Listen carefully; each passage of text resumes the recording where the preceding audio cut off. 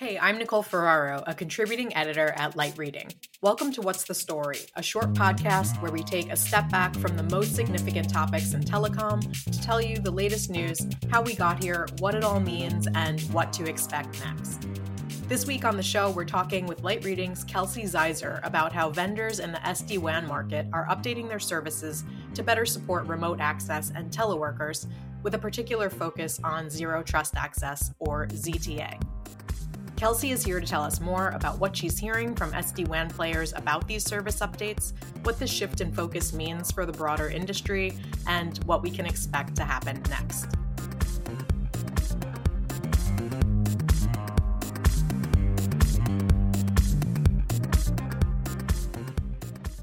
Kelsey, welcome. Thanks again for being on the show. Thanks for having me. My pleasure. So let's talk about SD-WAN. Can you tell me a bit about what's happening in the market, some background on recent announcements around service updates and what they seem to reflect in terms of where vendors are focused right now? Certainly. So there's been a lot more conversation around the home network and providing secure remote access for mobile and remote workers in the SD-WAN space, which makes a lot of sense since, so much of the workforce is at home now, instead of the focus on securing the enterprise, it's also extending that out to the home network, which has historically been a bit less secure.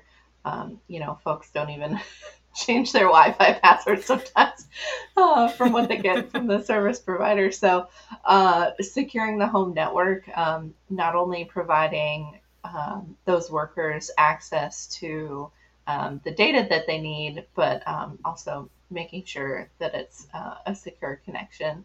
So been hearing more about, like I said, secure remote access, or also zero trust access. And Rick Turner with Omdia explains zero trust access really well in a recent podcast, and that's a fun listen. So for those listening out there, if you get time, take a look at his podcast as well. It's really helpful. And he also talks about how Secure Access Service Edge, or SASE, which is a really fun acronym. Ooh, SASE. Yes. It was developed by Gartner, and it talks about this trend in networking, specifically for SD-WAN. Rick says to converge as a cloud-delivered service with a lot of network security. And then a third element is remote access enablement beyond VPN. So bringing together SD-WAN, having it cloud-delivered, and then having that remote access capability as well is kind of a trend that we're seeing. So some companies we're seeing that are coming forward with that ZTA, Zero Trust Access, or secure remote access capabilities are Masergy just announced their SD-WAN Home and SD-WAN On the Go. So their SD-WAN Home comes with an appliance, and they said that's for power users, so folks that really need that connectivity resilience. And then they'll also be launching an On the Go for other folks that, maybe are working from home now, might go back to the office at some point, but they can securely remote in, say, Starbucks, for example. VMware also updated their secure access, their zero trust access capabilities recently. They announced that at VMworld late last month. So they are integrating their security with Menlo Security, as well as updating their partnership with Zscaler. And then Juniper's another one that's focusing on security for remote workers with Juniper Secure Connect. We've also heard Versus Secure Access has come out. So a lot of these SD-WAN suppliers and also some service providers are starting to make announcements around secure remote access. Okay, gotcha. So a lot of these vendors are raising their hands to say, we can handle the way we're living now. We're SASE and we're secure. Oh my my God. Perfect tagline.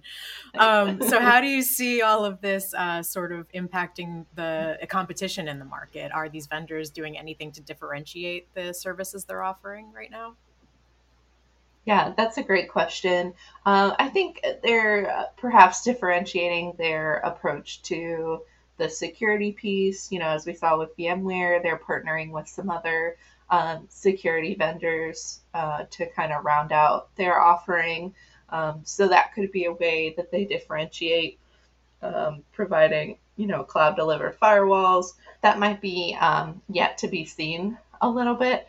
And that has been one kind of tricky area in the SD-WAN space in general, is these different vendors and service providers differentiating their offering.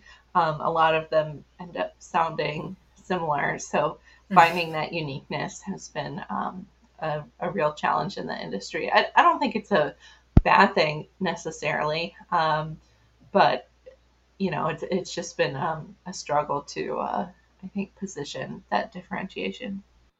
Gotcha.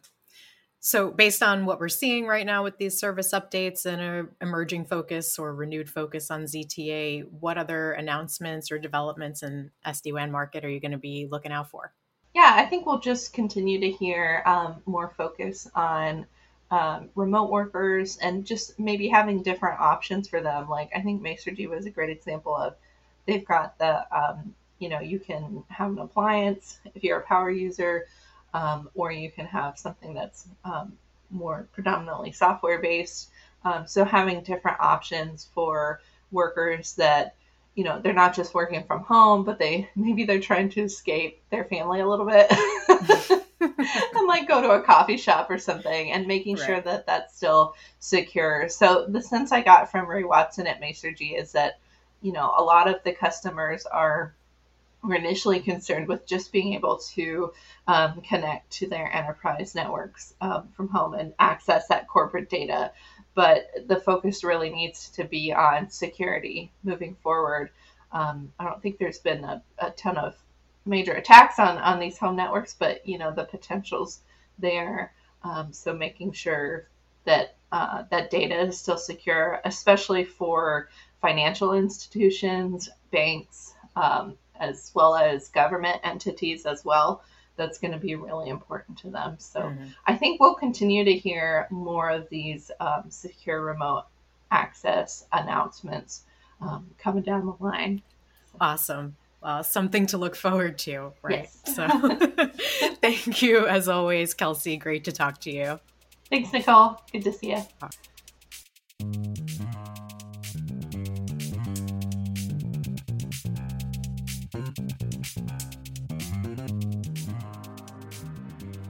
Thank you so much, Kelsey, for taking the time to talk with me today. Thank you as well to our producer, Tien Fu, for making this episode, and thank you for listening. If you like what you heard, please leave us a review, share this episode with a colleague or friend, and subscribe to the Light Reading Podcast for more interviews and insights from the team. That's the story for now. We'll be back next week.